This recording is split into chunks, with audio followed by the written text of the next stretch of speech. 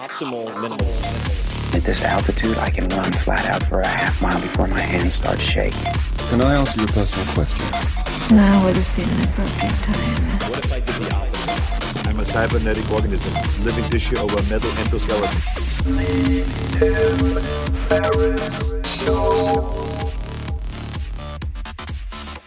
This episode is brought to you by Athletic Greens. I get asked all the time what I would take if I could only take one supplement. The answer is invariably Athletic Greens. I view it as all-in-one nutritional insurance. I recommended it, in fact, in the 4-Hour Body. This is more than 10 years ago, and I did not get paid to do so. With approximately 75 vitamins, minerals, and whole food-sourced ingredients, you'd be very hard-pressed to find a more nutrient-dense and comprehensive formula on the market. It has multivitamins, multi-mineral greens complex, probiotics and prebiotics for gut health, an immunity formula, digestive enzymes, adaptogens, and much more. I usually take it once or twice a day just to make sure I've covered my bases if I missed anything I'm not aware of. Of course, I focus on nutrient-dense meals to begin with. That's the basis. But Athletic Greens makes it easy to get a lot of nutrition when whole foods aren't readily available. From travel packets, I always have them in my bag when I'm zipping around. Right now, Athletic Greens is giving my audience a special offer on top of their all-in-one formula, which is a free vitamin D supplement and 5 free travel packs with your first subscription purchase. Many of us are deficient in vitamin D. I've found that true for myself, which is usually produced in our bodies from sun exposure. So, adding a vitamin D supplement to your daily routine is a great option for additional immune support. Support your immunity, gut health, and energy by visiting athleticgreens.com/TFS. You'll receive up to a year's supply of vitamin D and 5 free travel packs with your subscription. Again, that's athleticgreens.com/TFS, as in Tim Ferriss Show. athleticgreens.com/TFS. That's not just the sound of that first sip of Morning Joe. It's the sound of someone shopping for a car on Carvana from the comfort of home. That's a good blend. It's time to take it easy, like answering some easy questions to get pre-qualified for a car in minutes. Talk about starting the morning right. Just like customizing your terms so your car fits your budget. Visit Carvana.com or download the app to experience car shopping the way it should be. Convenient, comfortable.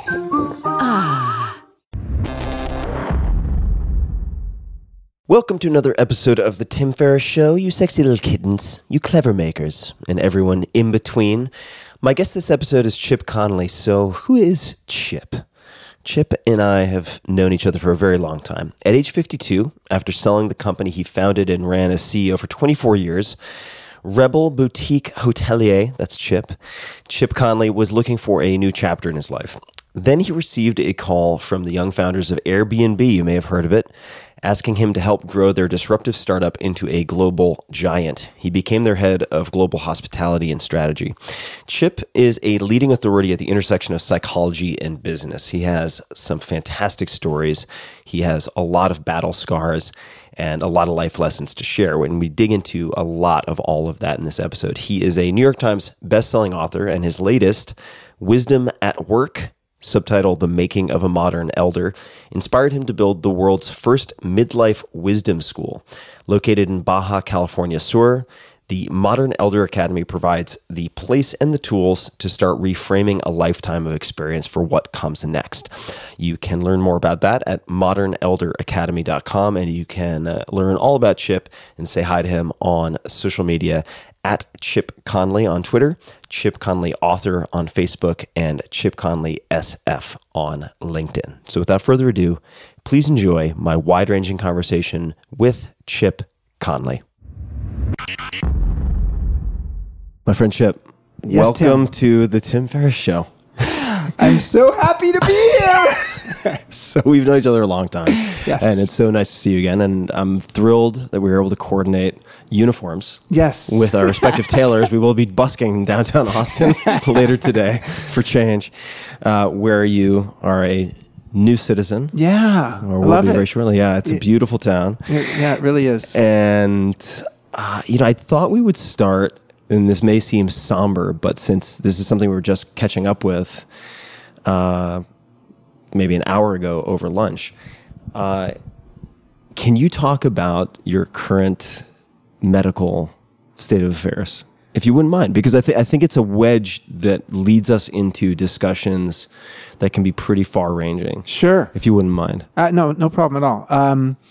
On the second day of a book tour 5 months ago, the day before, I was at a TED speakers dinner, so the day before giving a TED talk, I found out I have intermediate stage prostate cancer.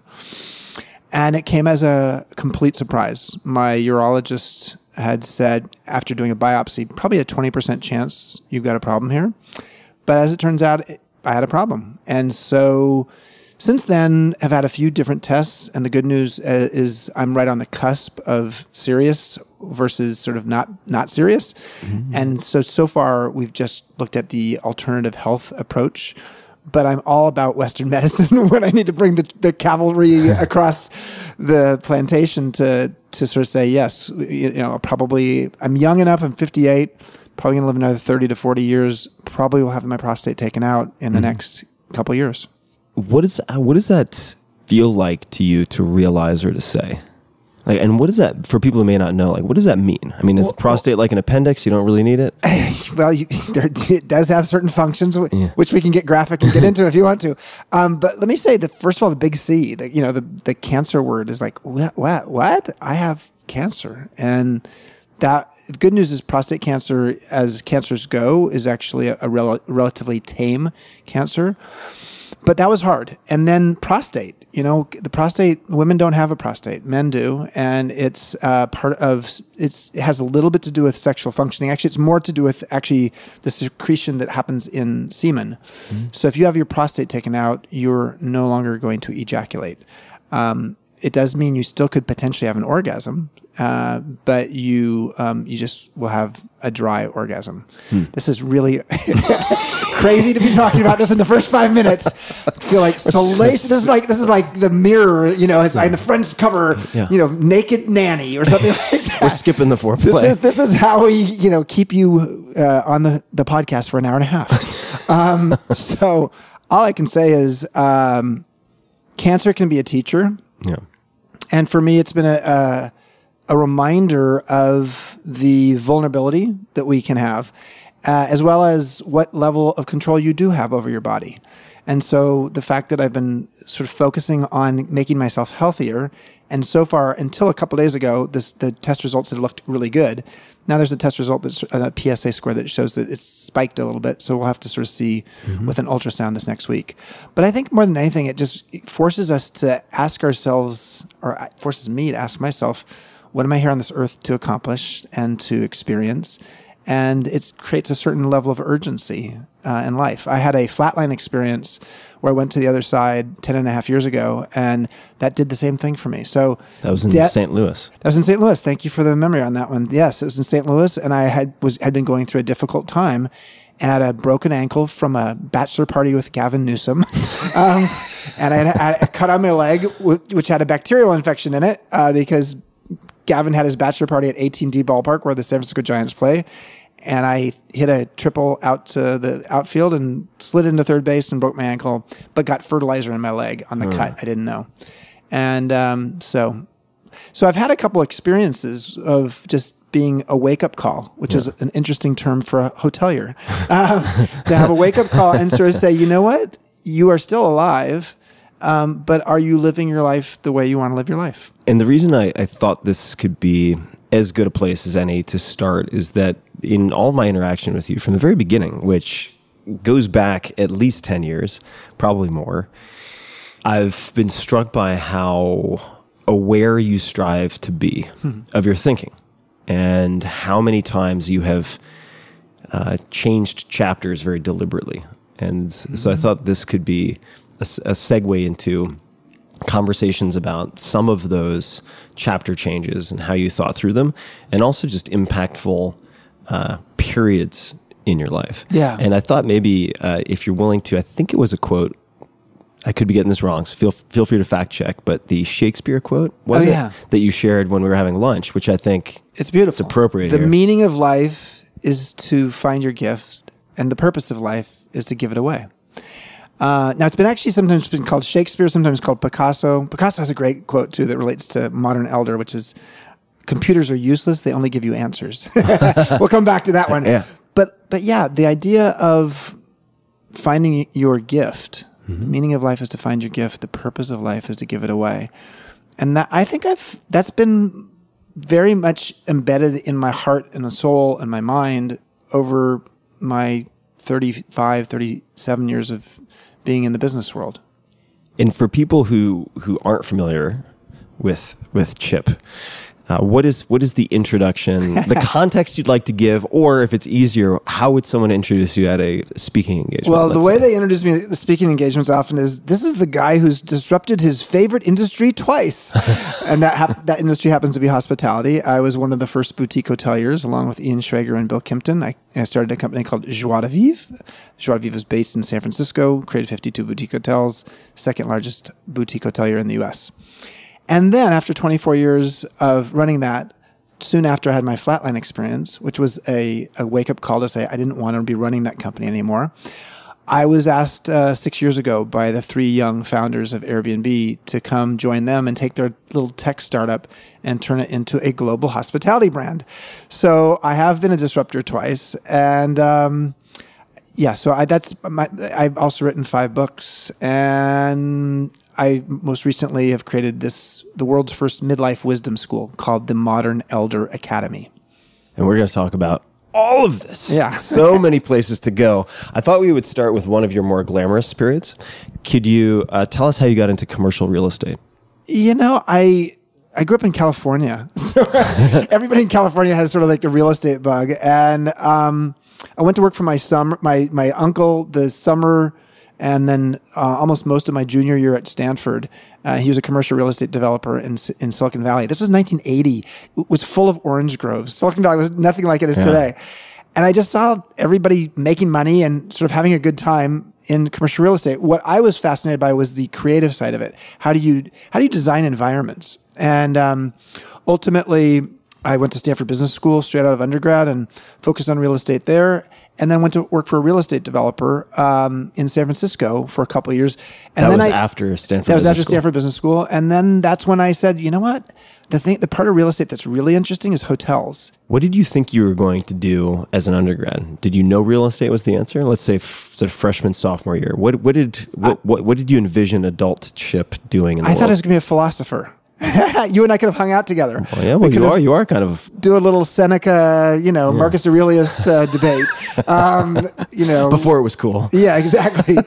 No, I took a class called God, Self, and the Body or something like that in freshman year. And I just loved it. So I thought, but everybody said, like, what are you going to do with a philosophy major? So I thought I might go into politics, like helping in a governmental role. And I did a summer in DC as an intern and didn't love it. And so business became sort of the next thing. Mm-hmm. And I guess I have been sort of a philosopher in business. That's part of the reason I like writing books about it. But I had no idea I was going to get into commercial real estate.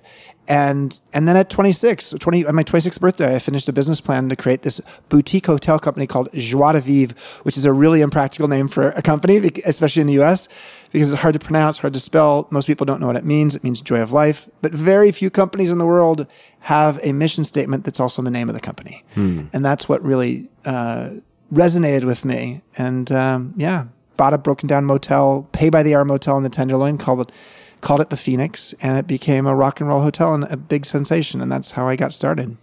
So if we back up a little bit and revisit Stanford Business School, in the course of preparing for this, read about brainstorming sessions that you did. I think they were a few hours in length. Yeah. I hesitate to say 4 hours because, of course, I'm the 4-hour guy, but I think that in the article it was 4 hours. Yes. And there were some other characters involved. You've done your research. Whose names may be recognizable. I think Seth Godin was also Seth and I we both wrote our first books together back when we were in our second year of business school. Yeah, this group, it was 5 guys. We were the 5 youngest guys in the class. two of us went straight into business school. The other three had 1 year off. And we were sort of not well liked generally within the business school class because we were just the innocent, naive, dumb fresh off shits. the boat. Yeah. So we sort of created our own little club and we were brainstorming business ideas. And was there a format to it? Did you guys meet on a regular basis? We met on a regular basis, and it was really the best way to describe it. It was each one of us would bring an idea to the table, and then we'd critique it. And Seth is a good critic. Yeah, he's a very good critic. And so that was partly how I got to know Seth, and ultimately Seth and I didn't love business school, and so our second year of business school, we said, why don't we write a book, get credits for writing the book, use that experience to go out and interview a bunch of famous people who will talk to us because we're business school students, but once we graduate, they won't talk to us because they'll think we're looking for a job. Use that Stanford while you can. And we did, and we created a book called Business Rules of Thumb, and it came out long time ago. And Seth at that point had caught the bug. He knew he was going to write books. I hadn't caught the bug. It wasn't until about, 16, 18 years later that I wrote what I consider my first book. I don't actually count that book as one of my 5 books, unfortunately. I don't think Seth counts it as well. It's so if people are listening and they like the idea of forming a group like this. Yes. Because I think that, at least in the piece that I'd taken a look at, the consensus of some of the people in the group was that you learned more through those sessions than you did through the coursework. Yeah. So if people out there listening and they think they want to create their own group, whether they call it a mastermind or a brainstorming group or whatever it might be, where they have the opportunity to put people, say, in the hot seat and to have their ideas critiqued and to offer the same. Do you have any guidelines or recommendations on how to do that well, or what the necessary ingredients are? Well, I think the most important thing is to have clarity about what the purpose is. That's sort of true in life and true with any business, but it's actually true with a group. And so the fact that we knew this was a brainstorm around business ideas, mostly entrepreneurial ideas, was absolutely clear. If you don't have that clear, then people are using it for different purposes. And it's fine to have different purposes as long as people sort of know each other's agenda. So I think that's key. I think another thing that's key is while it can be like intellectual jousting, and so it can be hardcore, there has to be at least an underlying respect. If the purpose of it is to just, skewer each other, people start to shut down or stop showing up. Yeah. And so that's critical. And at the end of the time, we also had a good time. I think that was a big piece of it as well. How long did they last? We did it for the 2 years. And that what we were was in the business purpose? School. What was the big purpose really was, I think all 5 of us wanted to graduate and become entrepreneurs straight out of business school. I don't think any of the 5 of us did that. Some of us went to work for very entrepreneurial ventures. But I think what we really wanted to do was incubate some interesting ideas such that in that second year of business school, we might determine if we were going to actually create a business plan. I think probably it did incubate an idea. I had an idea in one of those sessions where I talked about creating sort of an urban retreat resort where people would go and go to workshops and classes, and it would be a place where you could sort of get away from the city, but in the city. Mm-hmm. There's a place called the Esalen Institute in Big Sur, and I've been on the board for basically a decade, and I've been teaching there for a long time. It was sort of like that place. The bookstore is dedicated to you. The bookstore is dedicated to me. Thank you. It is because I gave some money. It's the only reason, not because I'm a great author or anything like that. But so the bottom line is I said, why isn't there an Esalen in the city? And that was an idea that percolated. Ultimately, it led me to buying a no-tell motel in the Tenderloin of San Francisco, which is not exactly that idea. But I think What year was this roughly? So 84 was when we graduated. So when I think probably came up with that idea. And it was 86 that I came up with the idea of joie de vivre and buying this motel in the Tenderloin. So sometimes you're planting a seed. Yeah. I mean, what's great about life is, your brain, your soul, your spirit, your ability to channel something deeper than you from far off in the cosmos. These are things that actually sometimes take time. Yeah. And so planting seeds early is wise. Well, this is part of the reason I wanted to ask you what you thought you might be or what grabbed you as an undergrad, because maybe I'm forcing a narrative, but I don't think so, because I've seen this before in that you have philosophy. It grabs you. It has great appeal, but you don't know what to do with it at the time. So you bookmark it. Right. Don't expect to ever come back to it. Yeah. And then you plan on X, but you can't do it right away. And it seems to me, at least for myself, I try to do this. If something really excites me, I assume that there's probably a place for it or a role for it. It just might have to incubate for a while. Exactly. The question is timing. Yeah. And what form it'll take. So, yeah, I think for me, the thing that was really interesting is that writing that book with Seth, the second year, incubated 16 or 18 years later in my first official book, which was called The Rebel Rules, Daring to Be Yourself in Business.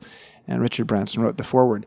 And I think that for me, the thing that became clear to me was, and has been a practice my whole business career, is making a weekly inventory of what I learned that week has been essential.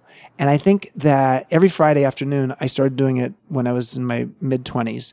And I would almost do a half hour to an hour, usually on Friday afternoon, sometimes over the weekend, and said, here are some of my key lessons of the week. And I created a wisdom book, and it was called The Wisdom Book. And that wisdom book was the collection of lessons that I was learning along the way. And it wasn't like I went to the wisdom book all that often to look at it. I did do it. In dark times, I would go there. But generally, it was just the act of putting it down that was planting a seed in my consciousness to take notice. When did you stop doing that? Or did you stop doing it? I still do it. You still do it? I still do it. So if I may. Yeah. And today's Saturday. Today's Saturday. So Friday on the flight to Austin, which I lost the flight, missed the flight. I had to fly to Houston and then take a lift from Houston here. I did my list. And this list was a really interesting list because this was a weird week. Now, obviously, this is going to be out in the public in a few weeks. But this week was the week that a New York Times article came out about our new Modern Elder Academy. And as people say, it's a great article, but it's not really very accurate. And to my mind, a great article is very accurate. So I don't love this article. And it's forced me to reacquaint myself with one of Viktor Frankl's famous three lines from Man's Search for Meaning. And so that went into my lessons this week, which was between stimulus and response, there is a space. In that space is your power to choose your response.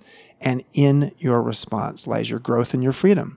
And I had to really watch that. I had to look at those three sentences over and over because I was just getting more and more indignant and almost feeling betrayed by the journalist because, she didn't give a factual story.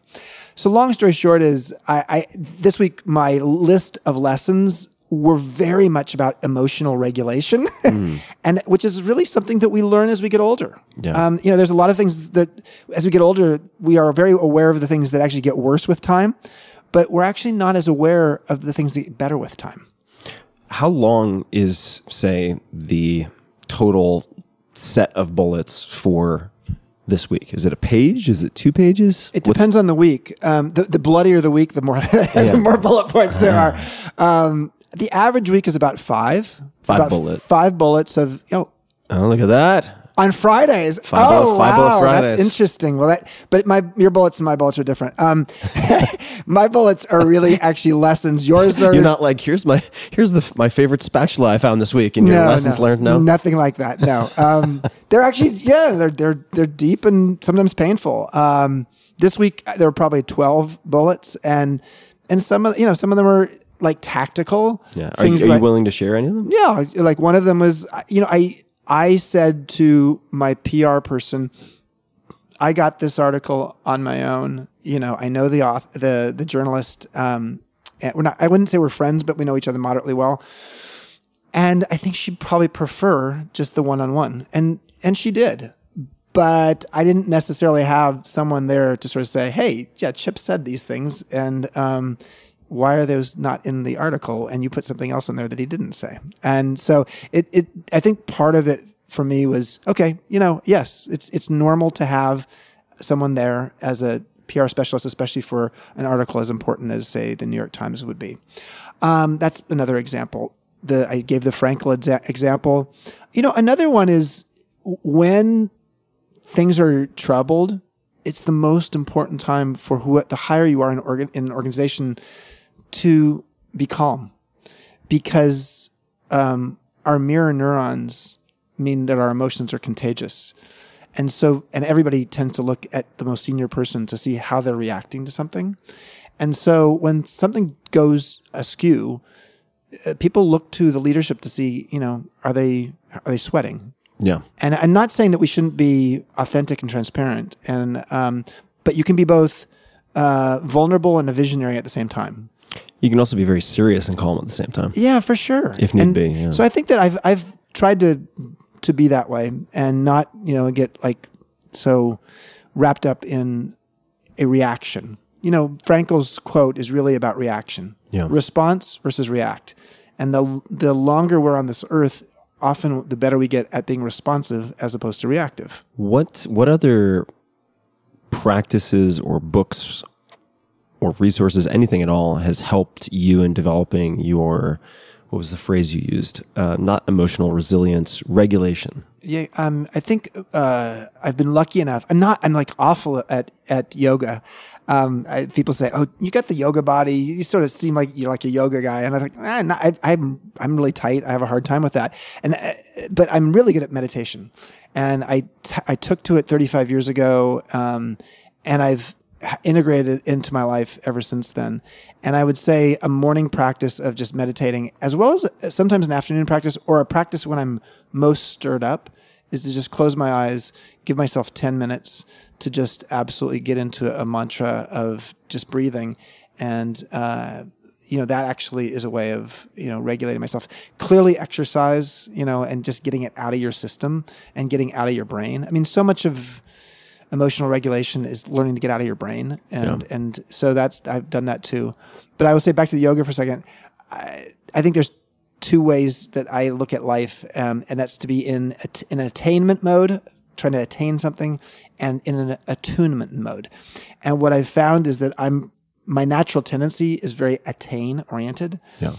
And when I'm in the attain mode, I often have to atone afterwards because I have sharp elbows and I'm just going for what I want. Attain and when attune or atone. Well, it's attain, leads to atonement. Attune leads to at one.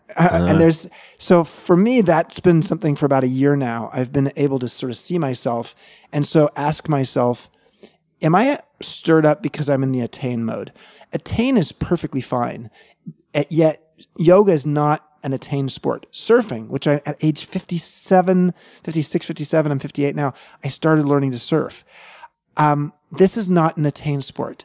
Yeah. The key is to attune yourself to the wave. Yeah. And so recognizing when you're supposed to be in the attain mode and when you're supposed to be in the attune mode is something that I think I've learned over time. And is your meditation practice mostly focusing on the breath and letting arise whatever arises without trying to modify it, or what does your internal practice look like when you sit for those 10 minutes? I have a lot. So I've done TM, and that's a 20-minute practice, and that's sort of my core go-to that I do. Yeah, but mantra based. Try to do it morning and afternoon. At minimum, I do it the morning. I do a lot of other ones as well. There's a loving kindness meditation that I, sometimes will do, which sort of when I'm most stirred up about someone in particular, I could sort of go that direction. I love Vipassana, but that's more of an extended silent meditation practice. And I like right now, 2 years ago, I was in Loreto Bay in Baja, kayaking with a guy named Mark Coleman, who wrote a book called Awake in the Wild, beautiful book. Kayaking with him and 12 of us from island to island amongst whales with a silent kayaking meditation retreat for a week. Didn't talk for a week. That was beautiful.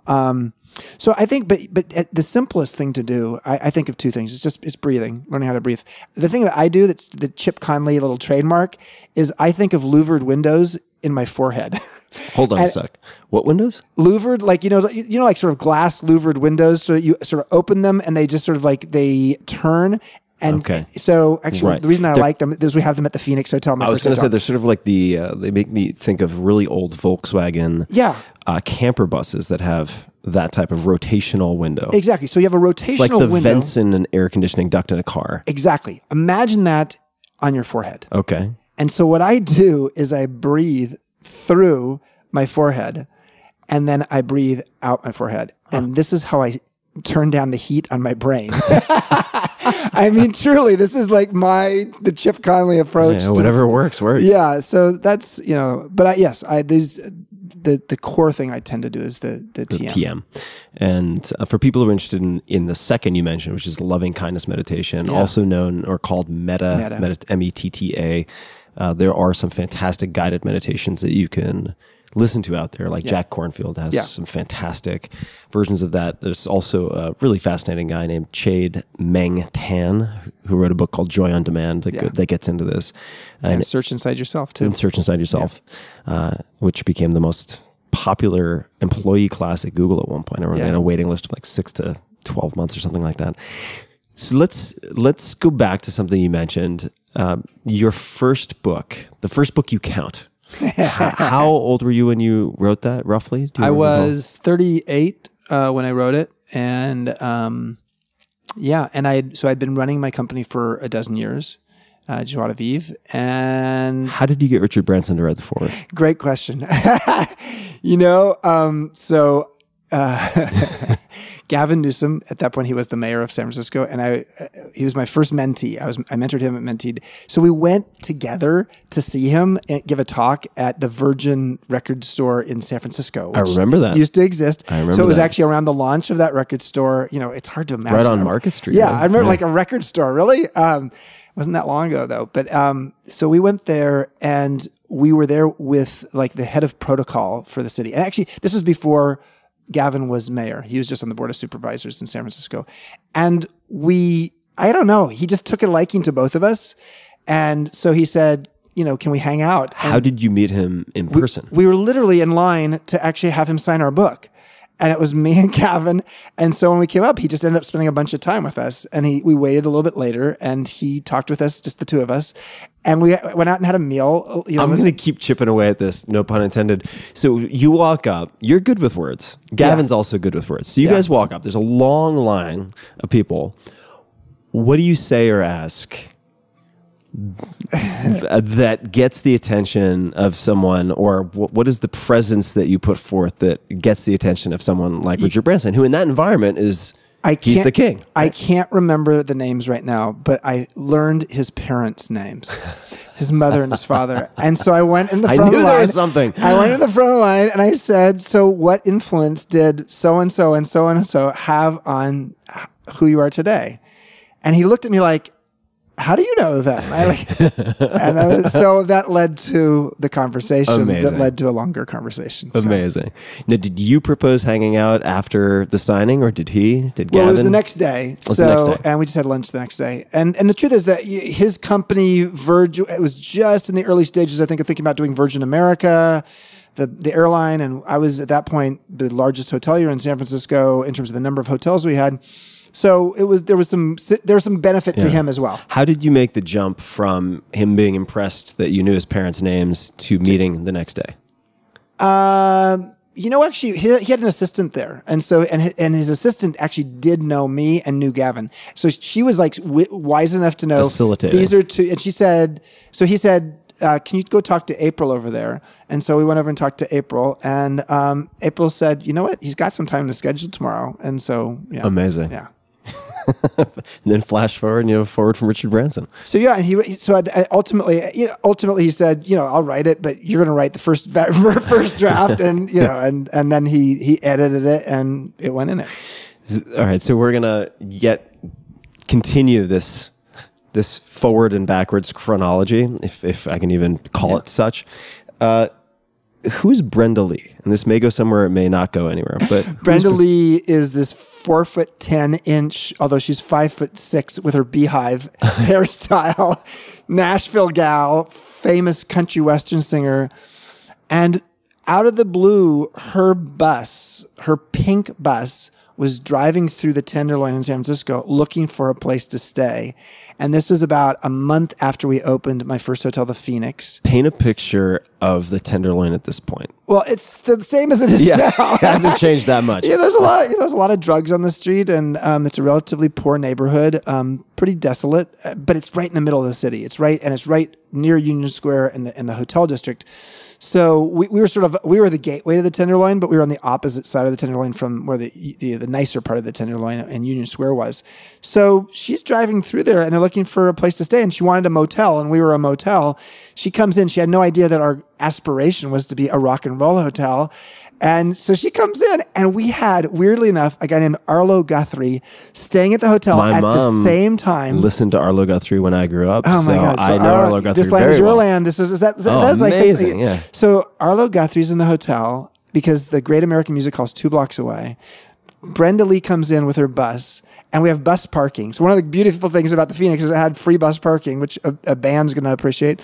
And she checks in, and all of a sudden, we'd become a rock and roll hotel. We had Arlo Guthrie and Brenda Lee, and that led to, Nirvana, Pearl Jam, David Bowie, Red Hot Chili Peppers, everybody you can imagine staying there over the years. So the way you tell the story, it's like they show up, and then all of a sudden we're a rock and roll hotel. I know there's more to the story. No, there's more to the story. No. So so you have manifested or chanced upon this luck of having these 2 guests at the same time. Yeah. How does that then get converted into a reputation? Do they just recommend to other people? Do you seize upon that? Hey, can we take some photos? How does it? So there was some logic. So my business school brain was saying, okay, well, who's the person who books all of the hotel rooms for bands coming through town? And I'd gotten to know Bill Graham, who's a music impresario, a concert promoter, and he had said, well, it's usually the concert, whoever's booking the concert, they're doing it. So we tried to market to them. Then we tried to market to the venues like Slim's or the Great American Music Hall or the Fillmore. That made sense. And then we found out, there's these travel agents who specialize in entertainment travel. So let's go to market to them. To be honest with you, none of those worked all that well. They worked okay. The number one thing that worked, this is so funny, was the person who typically made the decision of where the band was going to stay was the tour manager. So the tour manager was usually a guy, almost always a guy, about 3 to 5 years older than the band. His job was to make sure there was no overdoses and no groupies. And because a groupie might mean the guy doesn't show up at the show. And of course, an overdose could do that as well. And by the time he got to San Francisco, he was so stressed out because usually the tour started on the East Coast. And by the time he got to San Francisco, so here's what we did. We had one room of our 44 rooms that was a massage treatment room. Now, back in the old days when it was a pay-by-the-hour place, you can imagine what happened in there. But we cleaned it up and we made it into a legitimate massage studio. And so we offered to tour managers, when you bring your band here, if you give us 10 room nights, 5 rooms times 2 nights, you get a free massage for yourself. And so back in the day when we started doing that, now remember, this is pre-cell phones, pre-internet, frankly, laptop computers. People had satellite phones, but mainly what they were doing was going on the house phone and the tour manager's calling his friends and then sometimes writing a letter and sending it out to them in old school US mail and saying, there's this place in San Francisco that actually gives you a free massage. And that's when I realized that really great entrepreneurs don't deliver on your expectations. Well, they hopefully do. They deliver on your expectations. They deliver on your desires. But the thing they get right is this thing at the peak of the pyramid. I wrote a book called Peak, How Great Companies Get Their Mojo from Maslow. It's meeting the unrecognized needs of whomever your customer is. And in my case, figuring out that the customer was not all those other people. It's actually the tour manager. And what's his unrecognized need? It's basically to chill and to relax and then get a free massage. That's incredible. And because it also acts as a contrast in my mind to a maxim that is often used, but I think often inaccurate, which is granted you had this motel/hotel, but you need money to make money. Yeah. But if you look at what you did in that particular case, I mean, you identified who your actual customer was. It was like the unspoken customer. Yeah. Right. And then, no one told me. No one ever said that it was the tour manager. Yeah. And then the unspoken need. And the cost to offer that service is just a rounding error. It's a great entrepreneurial story to sort of suggest that sometimes it's not the thing that's most obvious and it's not the thing that's the most expensive. Yeah.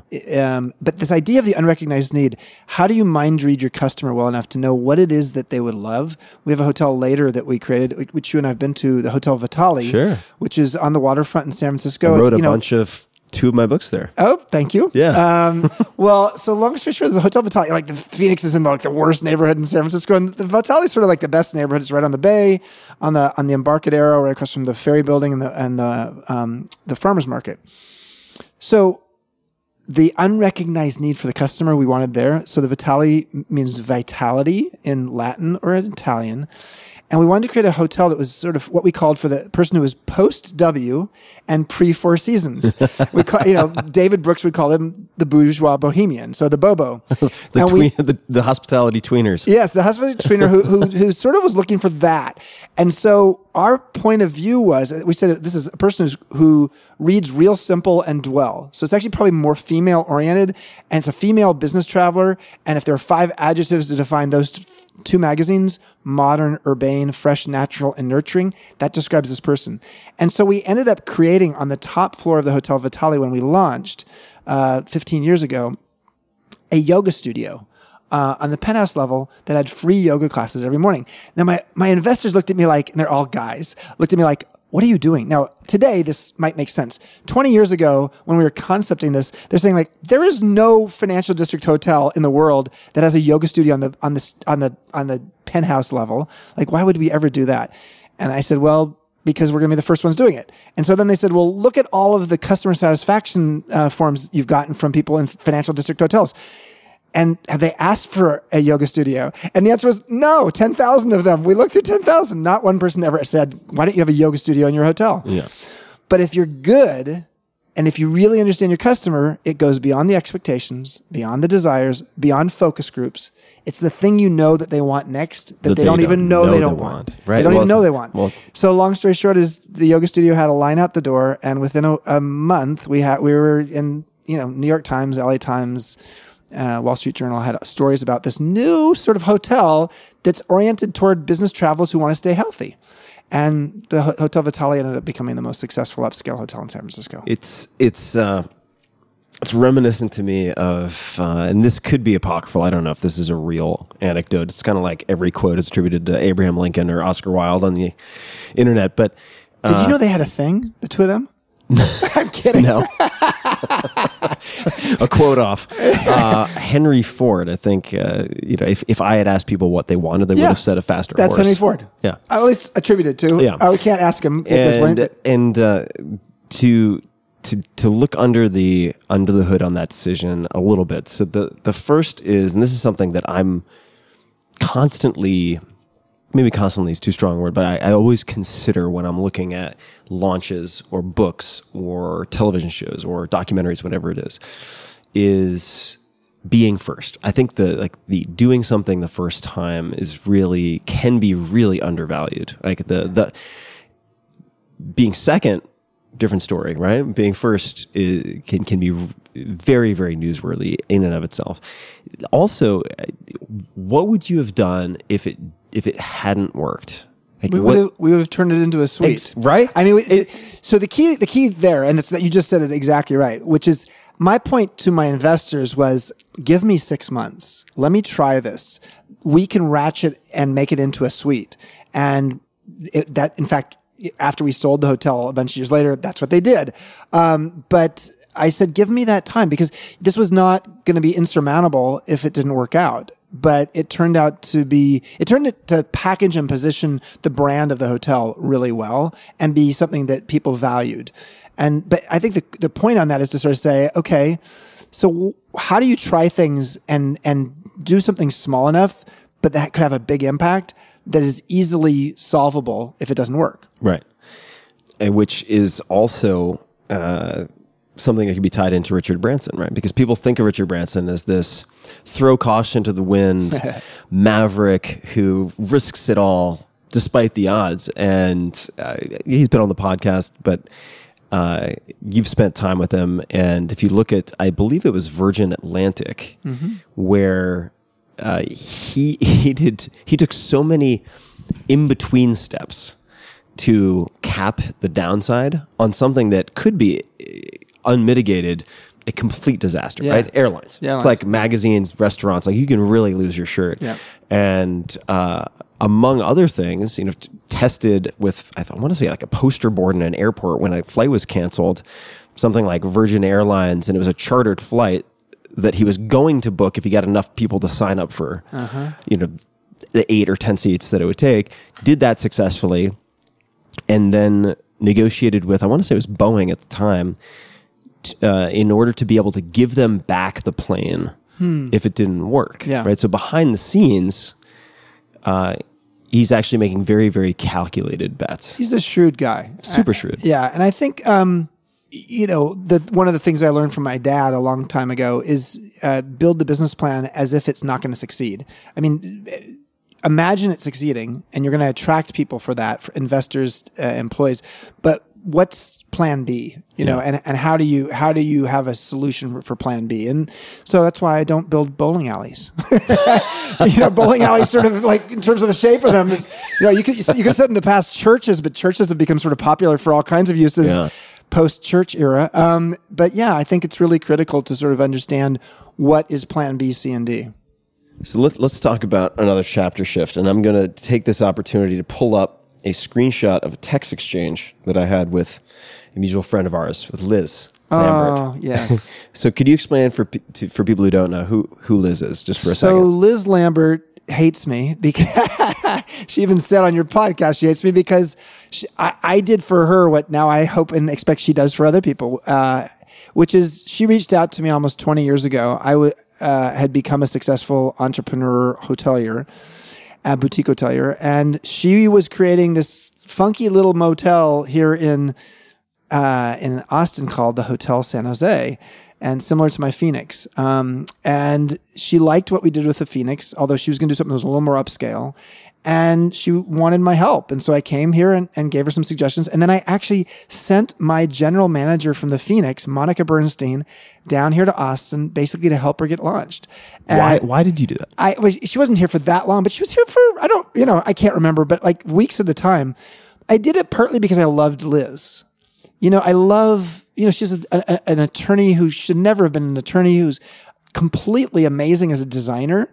So she's one of those hoteliers who designs her own hotels, which I love. That's sort of like, like a restaurateur where the chef is the restaurateur. So I think that's really beautiful. And so I just loved her passion and her sense of her joie de vivre, frankly. She took such a joy in what she was doing. And I wanted her to succeed. And so, I'm a big believer in karmic capitalism, which means sort of what goes around comes around. And so me giving to Liz was going to pay back to me in some way over time. And frankly, it's been me doing that with a lot of different people and then having it come back reputationally. Your reputation is one of the few things in your life that's portable. And frankly, it arrives FedEx before you arrive somewhere because that's what happens with a reputation. People know you before you arrive. And I think that whether it's Liz or a variety of other people who I have tried to help in business, it's just helped my reputation in terms of how people see me. And instead of people standing on the sidelines sort of like jeering, they're cheering. They want, when the New York Times article came out this week and I didn't love it, I had such a support network of people who just said, you know what, we're going to write letters to the editor because it's not a bad article, Chip, but you know what, it's not accurate. And they wanted to help. And I think, I once had a restaurant tour, co-founded a restaurant with someone, and no one really liked her. She was actually very shrewd, really tough negotiator. But when she launched a restaurant, if she got a bad review, people were sort of silently happy. And I'm not that way. And I'm not saying that to say I'm the most likable person in the world, but I will absolutely say that I do a lot of things to make that karmic capitalism work for me in the world. And as such, Liz was just an example of that. And the reason she hates me is because now she feels the obligation to pass it on, pay it forward to someone else because she gets, hit up all the time because she's just an amazing hotelier. She's really incredible. And she's company's called Bunkhouse. Bunkhouse. And she has a number of just incredible not just incredible properties, but incredibly different properties. Yeah, they're soulful. Yeah. You know, at the end of one of her pools, you know, the St. Cecilia pool here in Austin, it just says, you know, neon soul. And there's something soulful to her places. And so I want to bet on people like that. Yeah, there are a lot of parallels that I can see looking at the two of you side by side in some ways. And it just struck me that I did a number of staycations at Hotel Vitale to work on books because I think I had read that Maya Angelou had done that. And I thought that's a great idea because at home I have all the usual distractions and ways to procrastinate. Let me treat this. Moby would do that Moby would do that. He'd go to a hotel room and just shut himself off for a week and to actually figure out music. No kidding. Yeah. So I have friends here. I won't mention their names, but they're well-known filmmakers because they told me this just in a private conversation who use Hotel St. Cecilia for their sort of staycation creative work as well. So I'm going to jump to this text from Liz. She had a number of questions. I asked her, are there any particular questions or topics that you think could be interesting or fun to explore? So one of them, she gave me quite a few, but one of them was, he, meaning you, began building Joie de Vivre as a young man. It was the work of the first half of his life, a big sprawling family. What made him decide to sell it when he did? So, great question. You know, one thing, you know, to you aspiring entrepreneurs and people who are younger than me, just know that one of the natural tendencies is we hook our sense of self-esteem and self-worth to our businesses. I remember in the early days of the Phoenix, I had one hotel before I had 52. And that one hotel, when people come up to me and say, how are you doing, Chip? I said, well, the Phoenix is doing fine. And finally somebody called me on it. It's like I didn't say how I'm doing.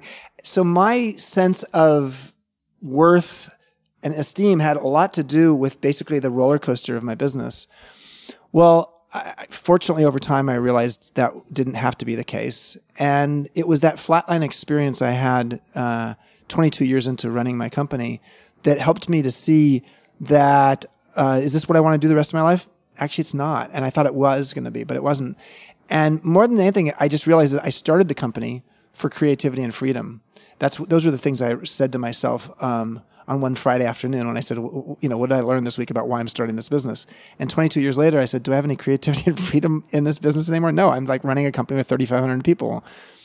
So that's what led me to, it was hard though. It was very hard to sell a business that ultimately when I sold it, it was 24 years, that has been your identity for most of your adult life. But it was actually harder for other people than for me. And that's the fascinating piece of it, is I realized my identity had moved on. I was ready for what's next, which was to become the world's leading expert on festivals. And I didn't really want to be doing it anymore. But I had to deal with other people's challenge in me changing my identity. And there's lots of ways people change their identity. You can get divorced. You can, change your career completely. You can literally change your gender. But in my case, it was just changing the actual fact that I was the founder and CEO of what was the largest boutique hotel company, second largest in the U.S., but the largest hotel company, frankly, in the San Francisco Bay Area. And for some people who liked having their friend have that role and got a lot of free hotel rooms out of it from me, or restaurant reservations or massages in my spas, they didn't like it. But at the end of the day, it was the right decision. So that, as you just said, it sounds like a difficult decision or a maybe emotionally intense decision to work through. And I mean, I remember when this was kind of happening, and you mentioned just in passing here, I decided what I wanted to do next, which is become the worldwide expert on festivals. Did you need to find that before you were comfortable on some level with making the decision to move on? Or did you make the decision to move on, pull the trigger, and then find that next thing? Yeah, no, that's a great question. I made the decision this was going to kill me if I kept doing it. And so I knew I needed to move on. I didn't know what, and frankly, then you get into the freaky, it was in the Great Recession, the freaky thought of like, how am I going to sell this company in the bottom of the recession? So I hadn't yet found the new thing I was moving toward. I knew what I was moving away from, but moving towards something is really important, because otherwise, when you do leave it, it's like when people retire and they end up on a golf course. depressed. Yeah. Because they actually didn't move towards something. They just moved away from something, and they just are sort of like almost, just wasting their time. They're just in a void. They stepped into a void. They stepped into a void. And so the fact that I got to a place where ultimately I said, you know what, I'm fascinated with festivals. I'm on the board of Burning Man, and there's no great website for all the world's best festivals. Maybe I'll just go around and become the world's most interesting person and go around to festivals all over the world. And I did that, 36 festivals in 20 countries in 1 year. And that helped me. You have a great blog post on tim.blog about some of your experiences at these That's festivals. True. I do. That's right. Exactly. Yeah. So I loved that process, and it did help me move to what's next. Plus, I wrote another book. I wrote a book called Emotional Equations that did well. It became a New York Times bestseller, and it was another thing that just said, listen, like, this is my new identity. I'm, at that point, that was my fourth book, and I was like, okay, yeah, I write, I speak, I go to festivals, I live a good life. Stop, giving me shit for the fact that I'm no longer a boutique hotelier.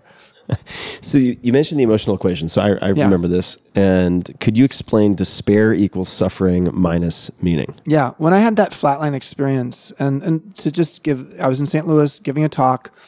I basically probably had an allergic reaction to an antibiotic for my septic leg and my broken ankle. And I went to the other side 9 times over the course of 90 minutes. Where were you when this happened? Did you make it to the hospital before you flatlined? No. So I was giving a speech on crutches, which is first sign that Chip should have been staying in bed and not been on this book tour trip. Was like, yeah, why was I on crutches on stage giving a speech? So fortunately, I did not fall over at the speaker as I was standing up at the mic. But I sat down signing books, and that's when I slumped in my chair. Ooh. And then they put me, I probably didn't have a flatline experience there. I just went unconscious for 3 minutes. Fortunately, the paramedic showed up a couple minutes later, really quickly, and they put me on a gurney, and they had put heart monitors on me. And that's the first time of 9 times that I went flatline. And they had to get the paddles out. The first time, they didn't have to use them. About 5 seconds later, my heart came again. But over the course of the next 90 minutes, in the ambulance, in the ER, etc. And I kept saying, okay, this is what I saw on the other side. And whoever was there would take a note of it. And it turns out it was the same thing over and over again. But long story short was... Well, hold on. Let's not do long story short. You can't do long story short on near-death experiences. What did you see on the other side? There is, by the way, a festival of a pilgrimage of the near-death experience in Spain. Spain has the weirdest festivals in the world. What I saw was this, and the fact that it happened over and over again means it's pretty remarkable and worthy to just talk about it. So I don't love the mountains. I love the beach. Mountains are okay. I do like it. I love being in nature. So it's interesting. This is a mountain setting. So it's a mountain setting, a chalet with a huge sunroof or skylight, and light is pouring in the skylight. Beautiful light. And it's pouring in such a way that there's actually this viscous oil, very heavy oil on the ground, on the most beautiful wood-grained floor you've ever seen. And it's because of the way the light's coming in and it's hitting the floor, this oil that's sort of slightly moving, or it's like going down these stairs, these beautiful wood stairs. It's casting this beautiful kaleidoscope of colors on the wall. And so what I see is light, I see colors, and I see this frangipani scented oil going down these stairs. And that's what I kept seeing. And I never saw anybody else, didn't see anybody on the other side. What I saw myself as observing, almost floating above this. I felt incredibly peaceful, and everything was moving very, very, very slow motion. So, and I kept coming back to that. And I've never actually sat down with like a dream analysis or anyone to sort of say, what does it mean? Like the fact it's stairs going downstairs means I may be going to hell. But actually it was up at a mountain chalet way up toward heaven. I don't know. All I know is, forget about heaven and hell. What I know is in that moment, I felt beauty and calmness like I'd never felt before. So yeah, I was in the... What did you make of that? Like, I mean, and I'm not saying it. There is no if you had a Freudian dream analyst here and they said, you know what that means? Let me tell you. I'd be like, bullshit. Come on, exactly. Like you can give us your opinion. Yeah, exactly. But what do I take from it? Yeah. What And I just take from it, first of all, subjectively, I take from it that how I want to honor and experience beauty in my whole life. You know, the gods of efficiency, which it tends to be my religion. These gods of efficiency have a tendency to force me or have its way with me in terms of just getting very clipped in how I do things, because I have to like get all these things done. And, you know, being clipped and doing things doesn't allow for the time to sort of, you know, have the immediacy of seeing in that moment that beautiful thing. So I think what it's helped me to see is like, how do I create beautiful moments in my life? And how do I take time, you know, to do, you know, fasting day, 3 or 4 days fasting in a row and things like that allow me to just be in the moment. That's one thing. Number two is, the calmness I felt. So no fear of like, okay, you know, I'm dying and it's just going to be terrible. There was that. But I think the thing that was most interesting was just the fact that the oil was moving so slowly. It's like there's a ketchup commercial, Anticipation, a long time ago, maybe Heinz 57 ketchup. It was like, it took so much work to get that damn ketchup out of the bottle. That's how it felt. And so what it felt for me was like, I'm slowly moving to my death, but it's a long time from now. And so that's what I take from it, which is a positive, you know, overall perspective. That night, after having all those experiences, I'm by myself in a room at the hospital in St. Louis. And weirdly enough, in my backpack that I'd brought with me on this trip was Man's Search for Meaning, Viktor Frankl's book. And the reason it was there is because I'd gone through a few really rough months, and one of my closest friends, who was my insurance agent, whose name is Chip, had committed suicide 4 months earlier. And so I was trying to make sense of my life. And so here I had this book. And as I'm reading this book, I had a hard time sleeping that night. I'm reading this book, and I was just distilling, if I were to take the meaning of that book, Man's Search for Meaning, and turn it into an equation, it would be despair equals suffering minus meaning. And the way I thought of it is suffering is sort of a constant. If you're a Buddhist, and I sort of slightly am, if you believe that suffering is always ever present, it's the first noble truth of Buddhism.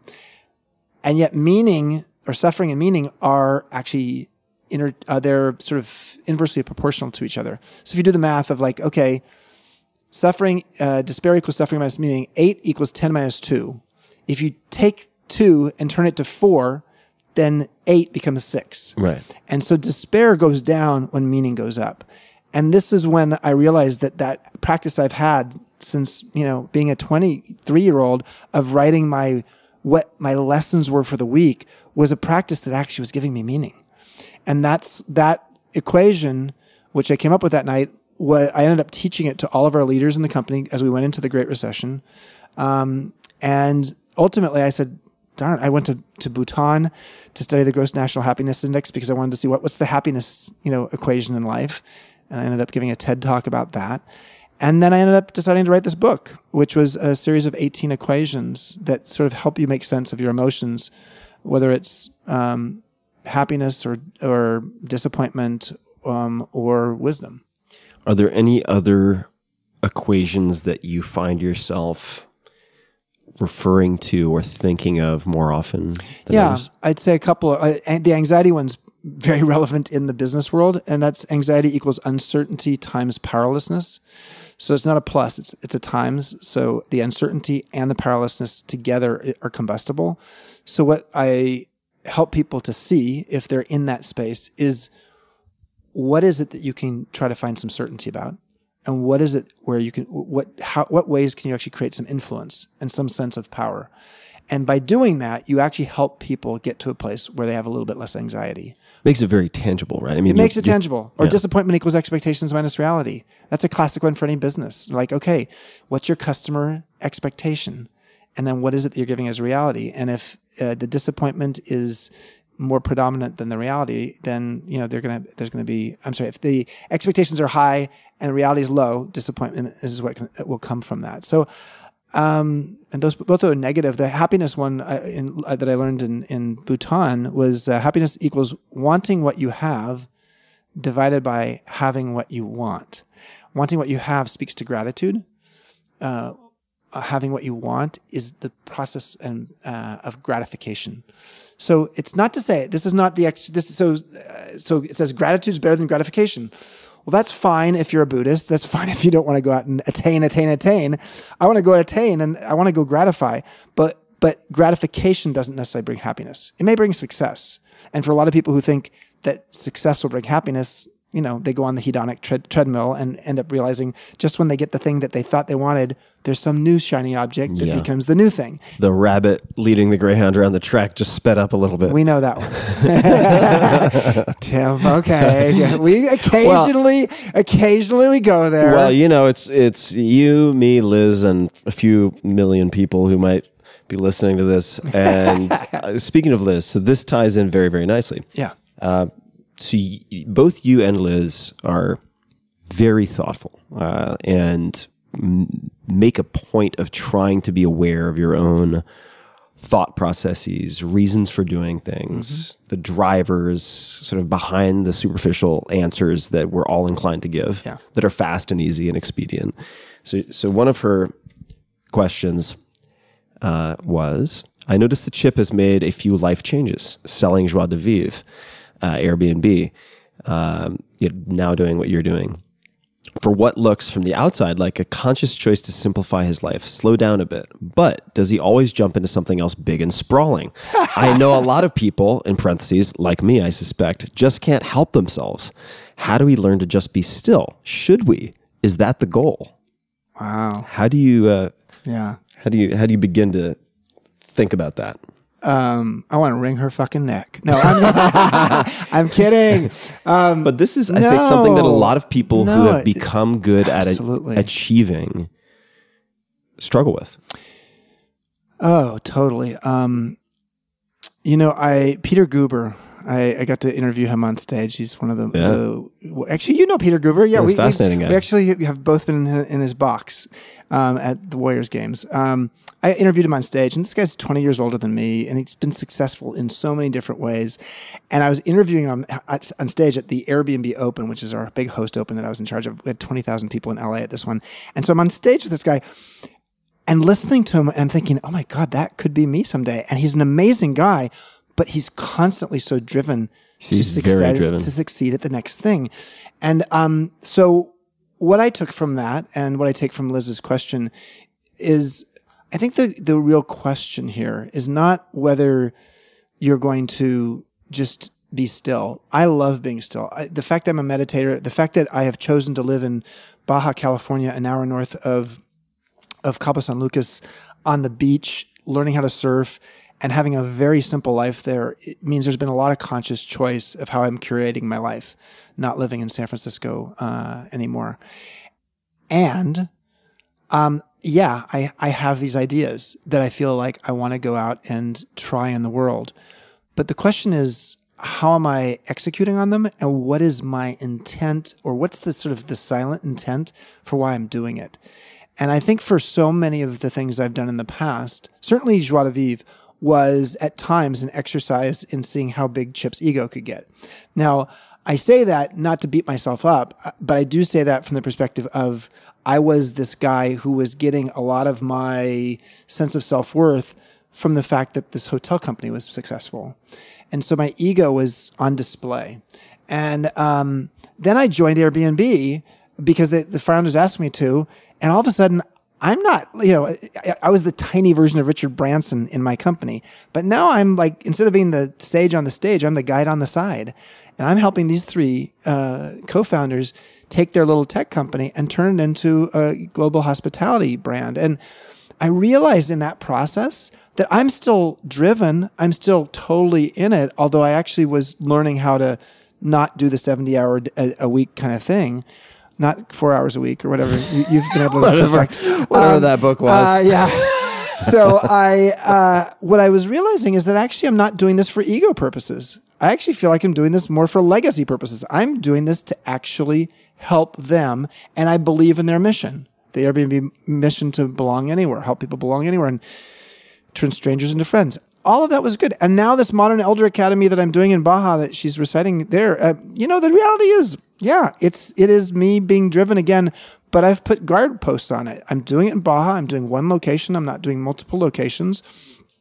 And so you feel comfortable with that commitment? I feel I am. Actually, and frankly, the cancer, for those who didn't hear earlier on the thing, I've got cancer. The cancer sort of was another educator of saying, yeah, I think midlife wisdom schools are a thing for the future in a huge way. I think the idea of lifelong learning and how do we go to a retreat that helps us to repurpose ourselves, reframe our mindset, to have a growth mindset about, our aspirational aging ahead of us. I think all that's important. No one's done that yet. There's been all kinds of retreat centers, but not a place that has a curriculum for people in midlife. When you say midlife, let's put an age range on that. Well, midlife... Or it doesn't have to be age, but how does someone know if they're in midlife as they're in crisis? As it applies? No, midlife has historically been defined as either 40 to 60 or 45 to 65. The truth is the phrase midlife crisis was coined in 1965. And the reason it didn't exist before then was because longevity in the US was 47 years old in the year 1900, and it became 77 by the year 2000. We added 30 years of longevity in one century. So what happened is this new era of life sort of emerged. Right. It's not yet fade to black. It's like, no, you have another half the movie to go. Well, you do. And the thing that happens in midlife, and how do you know you're in midlife, whatever the age is you feel the weight of the accumulation of what you have acquired in your life. And I don't mean just the physical things. I mean the friends, the responsibilities, the identities, like the sort of invisible name tags that define who you are in the world. And you actually, frankly, are sort of feeling overwhelmed by all of that accumulation. There's this reset that happens in midlife. And you could say, frankly, with the millennial generation, it might happen actually earlier in life. It might happen at 35. Frankly, in Silicon Valley, it absolutely happens in the mid-30s, especially if you're an engineer, where you feel like, wow, I am no longer, I'm no longer perceived as, an up-and-comer. And in an industry that, is like the entertainment industry or fashion. Yeah, or professional sports. Yeah, exactly. So I think personally midlife is from 35 to 75. And part of the reason I think it used to be just 45 to 65, it's happening younger because of the fact that people feel irrelevant earlier. In the digital intelligence that we desire in companies mean that there's a greater and greater desire to hire the new digital natives. And I think it's going to last longer midlife, because if we're going to live to 100, which is sort of the future, as a longevity, we're in the right around 80 right now. But by the time we get to the end of the century, I think we'll be about at 100 for longevity in the US. That means at age 75, you're probably still working. Yeah. And at least, by choice or by necessity. You're creating. Doing something. So I think that period of time, so midlife used to be a crisis, now it's a marathon.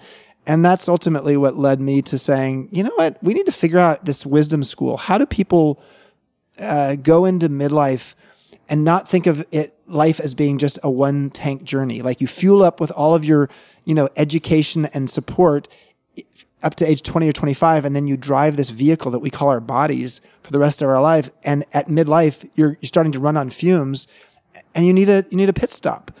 And so the Modern Elder Academy is the idea of that pit stop. And I think it's going to help to create a new category of academia or even hospitality real estate, which is the Midlife Wisdom School. Just like Canyon Ranch 40 years ago, Mel Zuckerman, overweight accountant from LA, wanted to go to a place to get healthy. And all the places that he saw 40 years ago were mostly like fat farms and mostly for women. And he ended up creating Canyon Ranch in Tucson. And it really it basically created a new hospitality real estate category called the Destination Spa Resort. Spas had existed for thousands of years, but not a category of real estate called Destination Spa Resort. So I think that's what I'm trying to do. So to answer in the long-winded way Liz's question, when I see something like that, and I can see that I can be a social entrepreneur that's actually trying to fix a societal ill, which is ageism and people getting stuck in midlife, I'm going to do that. And in this case, I'm doing it, as a social entrepreneur with a social enterprise where 60% of the people are on scholarship. So I'm funding $1 million a year in scholarships. That is something I want to bet on. but I want to bet on it as a catalyst for others to do their thing. That's what I was going to ask. Yeah. So like Burning Man created a great idea. And so there's a bunch of 10 Principles festivals around the world. Esalen, great idea, 1962, led to 100 personal growth retreat centers. Got it. So the Academy is a proof of concept. It's proof of concept and a catalyst for other social entrepreneurs around the world to say, let's create one in the Sacred Valley of Peru, or in Kyoto, Japan, or in the Catskills of New York. Or do you think when you say, because I could see a bunch of workarounds to the one location limitation. So when you say one location, does that mean that you will be only hands-on in one location? Or do you envision some type of, for lack of a better descriptor, like a franchise model or an association or a loosely organized affiliate collection of dozens or hundreds of properties that Chip is somehow involved with? I love your enterprising mind, and I have thought of all of those. Yeah. Well, I just want to know, when you say like I'm limiting it to one location, is there a footnote to that? Thank God for cancer. Yeah. Honestly, the path that you're talking about, I was in contract negotiations on a second location and in discussions on a third location when I found out about my cancer on the second day of the book tour, right before the TED Talk, and 6 weeks before the Modern Elder Academy was opening to the public after a 6-month beta period. So at that moment, I said no. I said, and I keep saying no. The thing I will do is create sort of like the startup kit.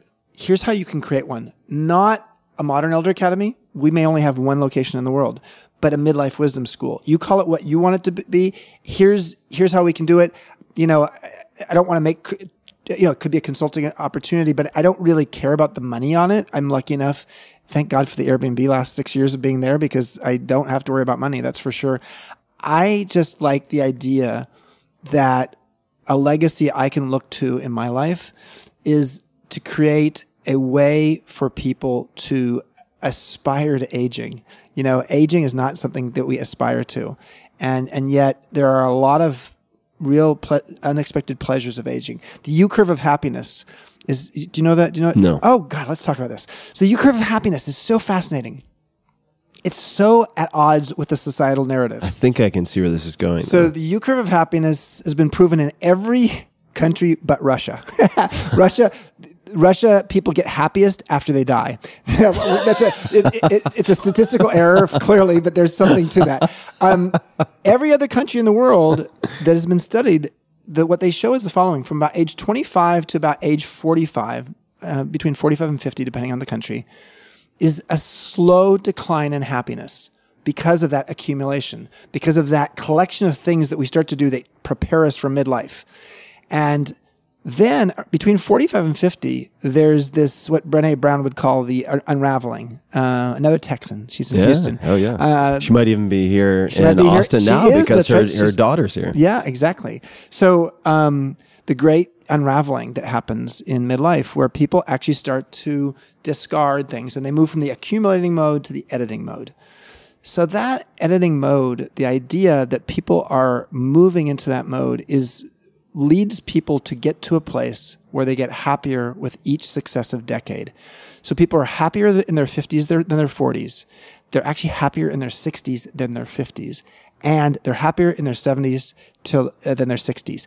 Men start to flatten out in their happiness in the second half of their 70s. Women, it starts happening in their early 80s. So in essence, what it's saying, because women live longer than men, is there's a point at which 5 to 10 years before you die, you actually start to maybe get a little bit less happy, because there can be acute health issues going on. But that's fascinating. The fact that we actually get happier as we get older, that is not what you see on the TV. Yeah, no. And so I think the idea that, or the aging brain, we know the aging brain, we have less recall. What's your name again? Oh, that's right, Tim. The aging brain doesn't have recall or is not as quick as it used to be. But a lot of people don't know about the aging brain is it gets more adept at doing left brain, right brain tango, which means basically the brain shrinks a little bit as it ages. It actually you're able to, as you get older, move from the linear left brain to the creative right brain much more easily, more adeptly, And what does that lead to in terms of a positive? It leads to being able to think more synthetically, holistically, get the gist of something. So if you want somebody on your team to actually sort of like hear it all and then distill it down to the wisdom of like what they just heard, an older person can do that better than a younger person. Younger person's much better at doing focused. So why is that relevant? Well, let's talk about Airbnb for a moment. At Airbnb, when I joined 6 years ago, we had I love the founders and they were doing an amazing job and the company would have been successful without me. But when I joined 6 years ago and it was, maybe 1/20th of the company the size today, we had 30 initiatives, strategic initiatives in the year 2013 when I started. And nobody in the company, including the founders, could actually recite all of them. So later that year, we did an offsite retreat in New York, and I said to the leadership team, of which I was now a part, I was Brian's mentor, but I was also reporting to him as the head of global hospitality and strategy. I said, we got to get down to 4. So for 2014, we are only going to have 4 strategic initiatives. And so we spent 3 days arm wrestling over that one, 23 different potential initiatives that we were going to do. And it was that kind of distilling down. I think How did you do that? Because I think a lot of people listening, maybe even one person sitting here talking, i.e. myself, struggle with long lists of prospective or current projects. Yeah, for sure. Right? So here you have a fast-growing, very, very fast, Yeah. I mean, understatement, growing startup. Yep. And they have a list of how many? 20-something? Who knows? Yeah, But 23 initiatives that the 12 members of the strategic of the leadership team thought should be our potential for next year. So how do you facilitate a process by which you get that down to 4? Well, it's the intellectual joust. Because you're also kind of the new guy on the job, I was right? the new guy on the job, and I was the old guy on the job. I was twice the age of the average person in the company. 20 years older I was 21 to 23 years older than all 3 founders. But I think what they appreciated was there was an element of, I think a modern elder versus a traditional elder the difference is the modern elder is as curious as they are wise. And it's that curiosity that opens up possibility, and the wisdom is what distills down the essence of what's important. And it's that essence of what's important that I think we got to in those 3 days in New York, where we sort of said, okay, so what is it that we want to be when we grow up? We want to be a place where people can belong anywhere. We had not said that out to the public yet, but that was the direction we were going in terms of our internal mantra of the 2 words that defined us. We also looked at, could we take the idea of the Airbnb sharing economy to office space or conference facilities or anything that had excess supply? There are a lot of natural sharing economy businesses that could be created. But we also had to ask ourselves, what's the dream of what we want this to look like 5 years from now, or maybe even 10 years from now, because Brian really wanted us to look very far into the future. And maybe that dream could help become an editing function. So for me, that reminded me of something I did back in the joie de vivre era when I was running my boutique hotel company. When we were trying to figure out what's our differentiator versus Marriott or even Kimpton, another boutique hotel company, we actually imagined the idea that we could ask the question, what business are we in? Because the number one Harvard Business Review reprint of all time came from an article from 1960 called Marketing Myopia by Theodore Levitt. And then management theorist and author Peter Drucker took that idea one step further. He said the most important question any business leader could ever ask themselves is, what business are we in? Well, back in my joie de vivre era, we took that idea of what business are we in and we turned it into a little bit of a game.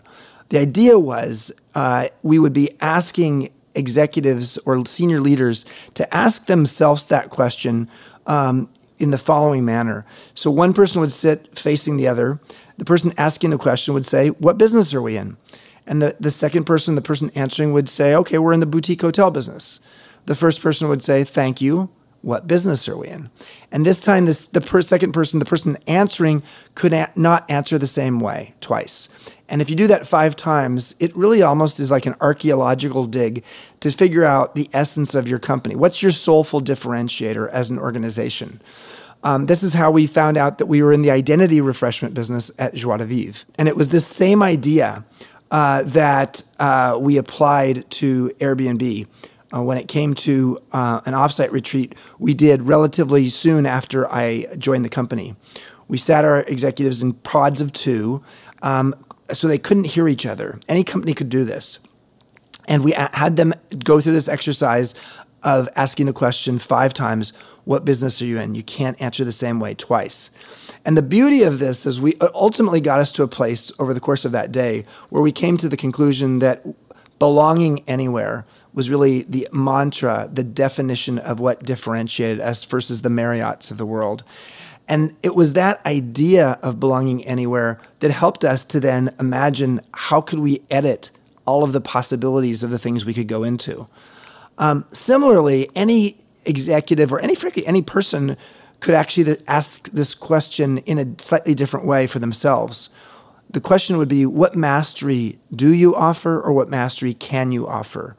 So have a friend of yours ask that question of you 5 times, and you'll be sort of surprised by the 5th time you get to ask that question and you've had to come up with 4 other answers before that, what kind of revelation you may have in this archaeological dig that helps you to mine your own personal mastery. And to go back to the Academy, whether that's a book on the reading list or an exercise or a practice that attendees have found particularly valuable, is there anything that comes to mind that people at home might try or think on?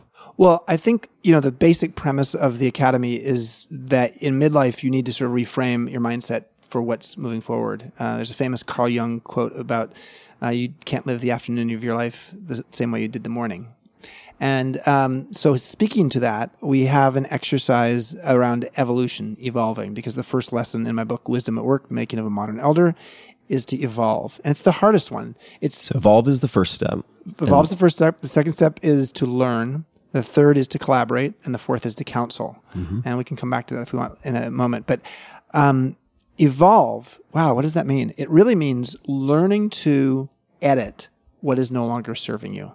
So we do a lot of different exercises around the idea of liminality, which is being in between 2 things. Right. So for people who might recognize liminal, subliminal. Yes, right? So exactly. Subliminal messages. So a liminal is sort of right there, and it's sort of in between 2 things. It's the transition. Frankly, a caterpillar to a butterfly, the cocoon, is the liminal state.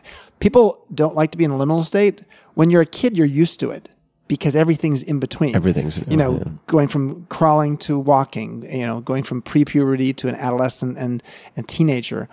But when you're an adult, you don't like to be liminal. And yet we have all these transitions in midlife that actually make us feel liminal. So we do this exercise where there's a whole counter full of name tags, empty name tags. 40 of them are empty, 120 we've written different kinds of mindsets, ways of perspective, or ways of identifying yourself that aren't serving you anymore. Now, if you were to do this on your own, no one's going to write those for you. You'll have to write these yourself.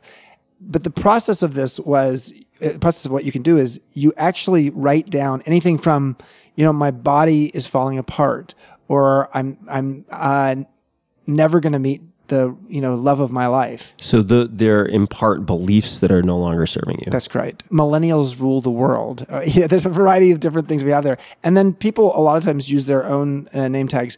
And what we do is the crescendo of this experience that afternoon is people slap like up to 6 different name tags on their chest. We go around a room. The name tags that are already filled out. As well as the ones they filled out themselves. I see. And if they have one that they can't find, then they fill out the empty That's right. tag. Exactly. And so then you go around a room, and you could do this with like 4 friends, and you go around the room silently and look at each other's name tags, and then you ultimately have a conversation one-on-one or in a small group about why these aren't serving you anymore and how you're going to be willing to get liminal and try transitioning into something new.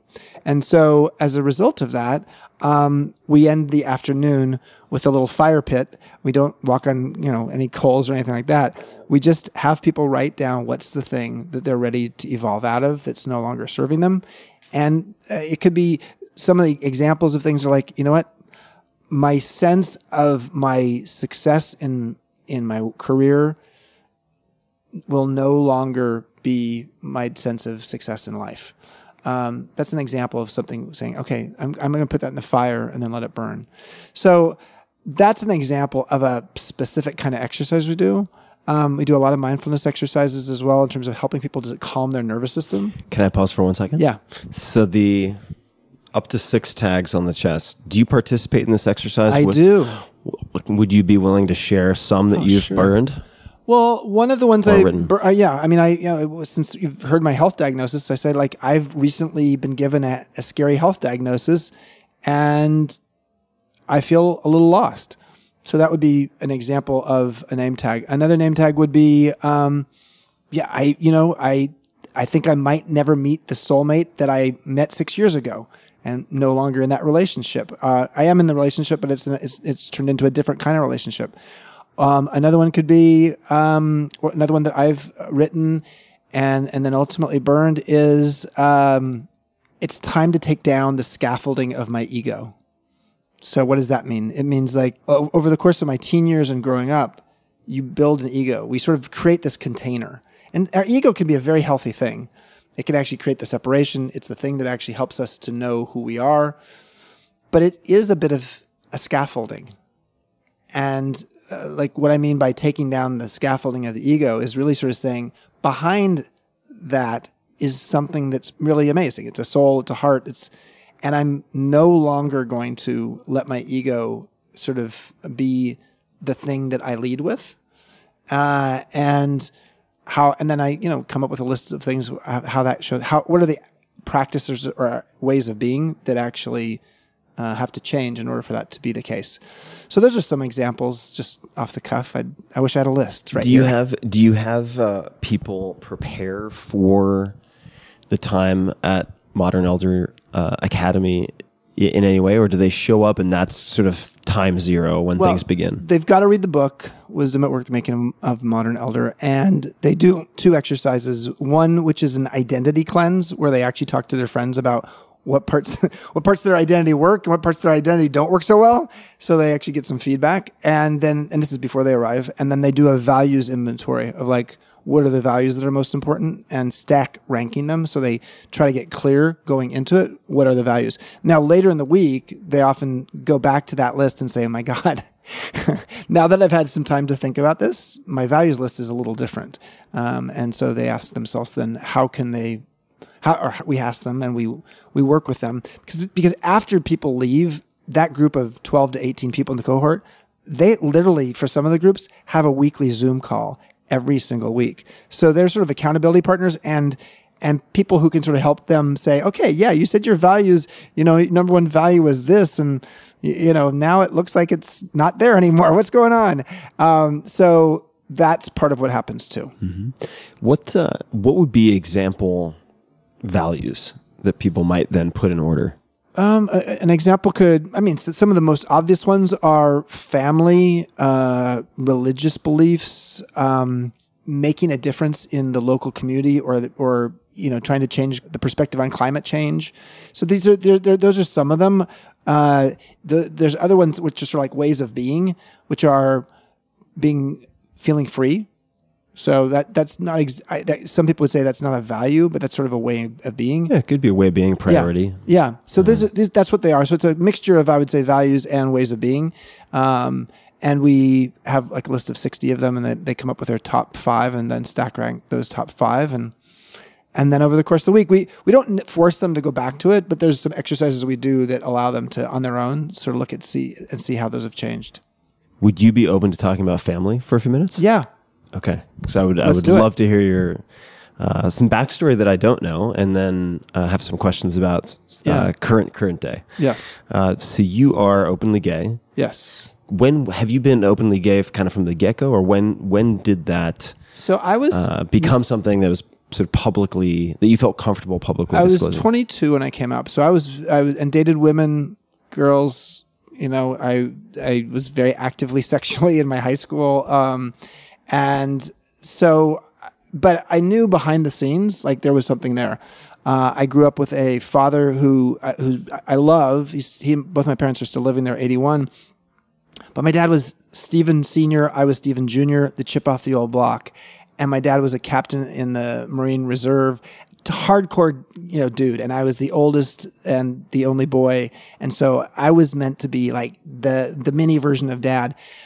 So my process of being Eagle Scout like my dad, All-American water polo player in high school, and then playing water polo at Stanford, student body president, all this stuff was like, I was on the path to be just, actually, my dad and I talked about this recently.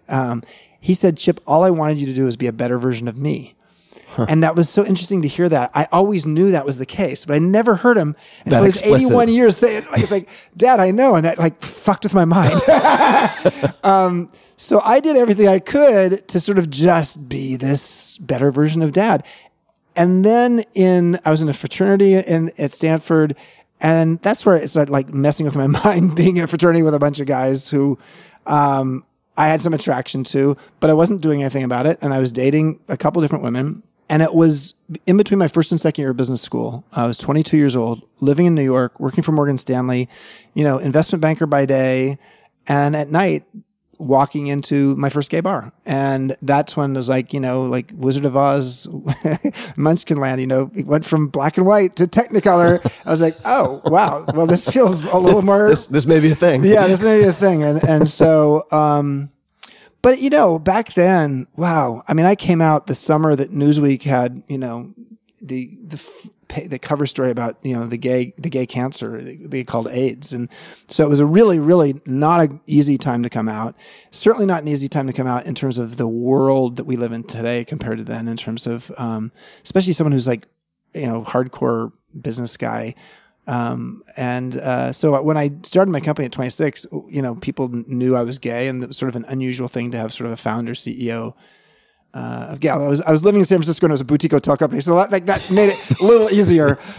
So I've ever since age 22, pretty much just been an outwardly gay man, and have had two long relationships, and now have a couple of sons with a lesbian couple. So I wanted to ask you about that next. Yeah. So how did that come about? So the women live in Houston. Laura's been a longtime friend of mine, and she asked me. Her timing was perfect. She asked me 3 weeks before I was selling my company, Joie de Vivre. And I was like the mama and the papa of Joie de Vivre. So I didn't have a co-founder, ran it for 24 years, knew almost everybody in the company, 3,500 employees. I had a lot of parent energy that had gone into my company. And I was wondering like, wow, what's going to happen when I like step away from that? And 3 weeks before we made it public that I was actually selling, she approached me, and I'd been approached before by lesbians who wanted my sperm, but I'd always said no. And so this time I said yes. So the idea was, frankly, they're going to be in Houston. I'll be the sperm donor. I don't have any legal rights, financial obligations. And we'll see how it goes in terms of whether the boys or the kids, boys or girls, will know who their dad is. So it was that sort of like, okay, I mean, pretty transactional, although, probably a little bit more like, okay, maybe it'll be more than that, but let's see it as we go. Well, the two women ended up having two boys. And more than anything, I think the women who, they live in the state of Texas, and so the rules around this were tough. Texas is a little bit more of a conservative state, and so there was some worry that, okay, well, I'm the real biological dad, and so can the non-biological mom be a mom? And long story short is we got to a place where it was beautiful. They knew that my intentions were not to like be the full-time dad or to even be in a co-parenting role. I was there to be the boy's dad when I'm there. And I'm there, a moderate amount, and they come down to Baja a lot. And it's been beautiful. It's been a great way to give these boys a lot of love, and in essence, 3 parents instead of 2. Number of different follow-up questions. So the first is reflecting on something you said, which is I'd been asked before, and I'd said no. So I had been asked a few years ago by a very close friend of mine if I would be a sperm donor for his sister, who had just gotten out of a very long relationship, who had been kind of strung along by a guy until she was in her late 30s. And I thought very, very seriously about it. And I'd never considered it before, thought very seriously, was going to do it, and then had a friend of mine who has had at that time one young child, now has two, and he said, Tim, if you do that, you are going to need and want to be involved in some fashion. Like, it's not, I know you well enough, it's not going to sit well with you. Like, you're not going to be able to go hands-free. And so I decided not to do it. Why did you change your mind? Like, why did you say yes in this case and no in previous cases? Well, I think this idea that literally I psychologically analyzed myself, and I thought, I really have had a lot of parent energy, being the mentor and, almost father figure for so many people in the company. And that was going to change. And I didn't necessarily understand what kind of gap that would create in my life. So the timing was perfect. So I understand what your point of view. And yet I was in a place where there was a part of me that was thirsty for it. Yeah. And because the women were so self-sufficient about how they wanted to do this, I figured, okay, let's see it. And I didn't know whether it was going to turn out as it's turned out, which is I'm much more integrated in the boy's life. How did that come to be? I think it was partly because they ended up having two boys, and I think and if they'd had the two girls, let's say, I'm not sure if it would have been different. My thinking is it might have been different. I think the fact that they're boys, like, they want their dad and they want to go pal around with dad on the beach and things like that. I think that had some influence maybe, although we've never talked about that. But more than anything, I just, you just start loving, these kids. I had a foster son. When I was 28, I became a foster parent to a 13-year-old from the Tenderloin, that district where my first hotel is, whose father's black, mom's white. And, basically, and he ended up homeless because his parents were, just not very responsible. And so I had an experience of being a parent, but it was a really unusual experience. It was me and my partner, my Israeli partner, who I was with at that time and is one of my best friends now. And here's this kid who's darker skinned, who's straight at age 13, moving in with two white gay men. And it was perfect for a sitcom. It taught me a little bit about parenting in the early days. Very different experience though. But I do think that this idea of having younger people who need your tutelage and love helps us get out of our ego. It is absolutely, there's no doubt that, it's a Zen practice to actually be with a little child, and they take all of your attention. So, but I think it's been certainly the process of how we define and create family has certainly evolved a lot in the last 3 or 4 decades. How are you thinking about parenting, in the sense that are you going instinctive? Have you read books on the subject? There's some blogs that I've seen in the past, and I at the end of the day, the instinctive to me is best.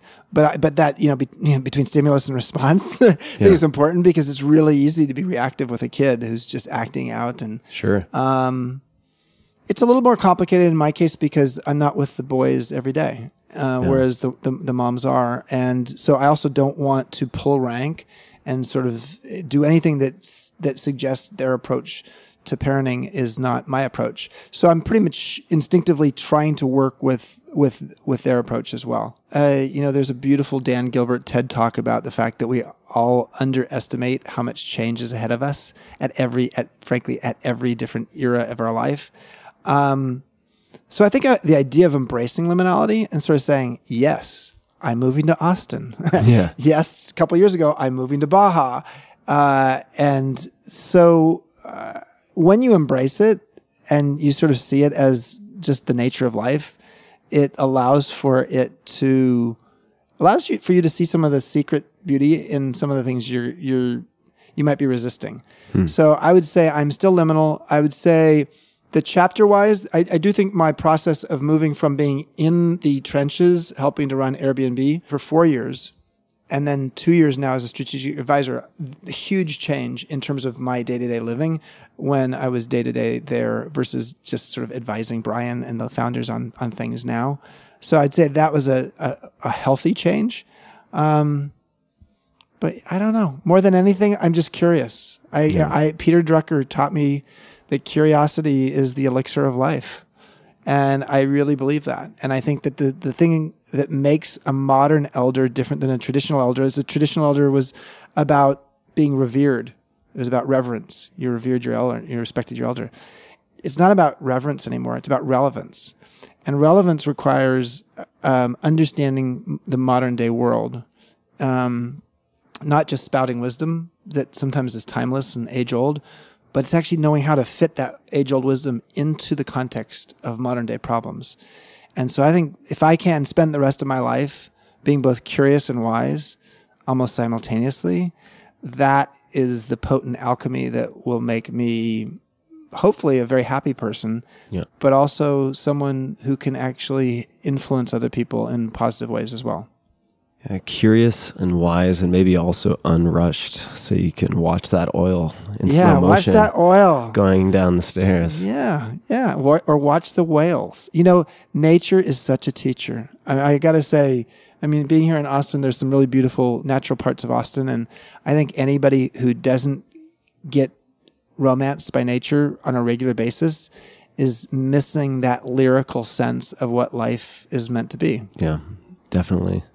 So I have just a few rapid fire questions. They don't require rapid fire answers, but I always like to ask at least a handful of these. So the first one, outside of your own books, what book or books have you gifted the most to other people, and why?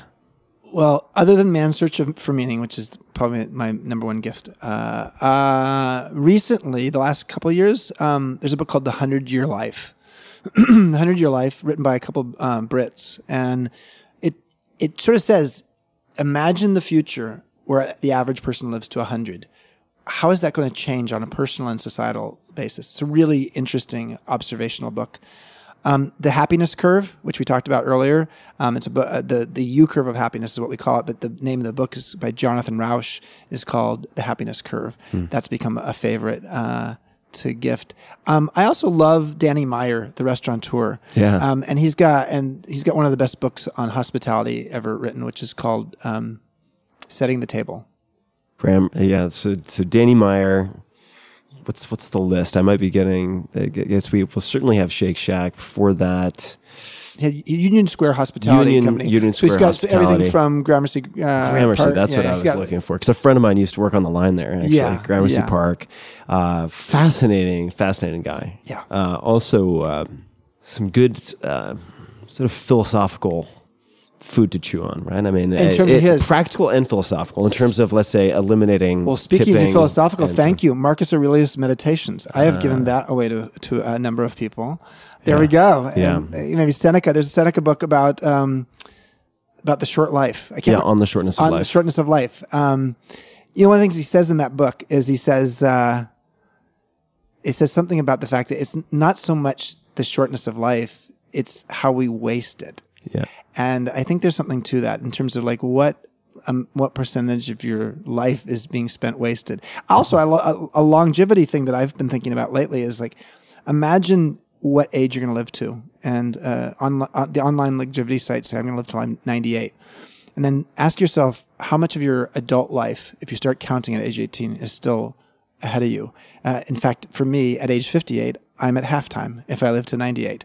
And when you start realizing you're only 50% of your way through your adult life, you take up surfing at 56 or 57. Yeah. You take up Spanish, which I'm doing now because I live in Mexico part of the time. Better learn Spanish. Mi español es muy malo.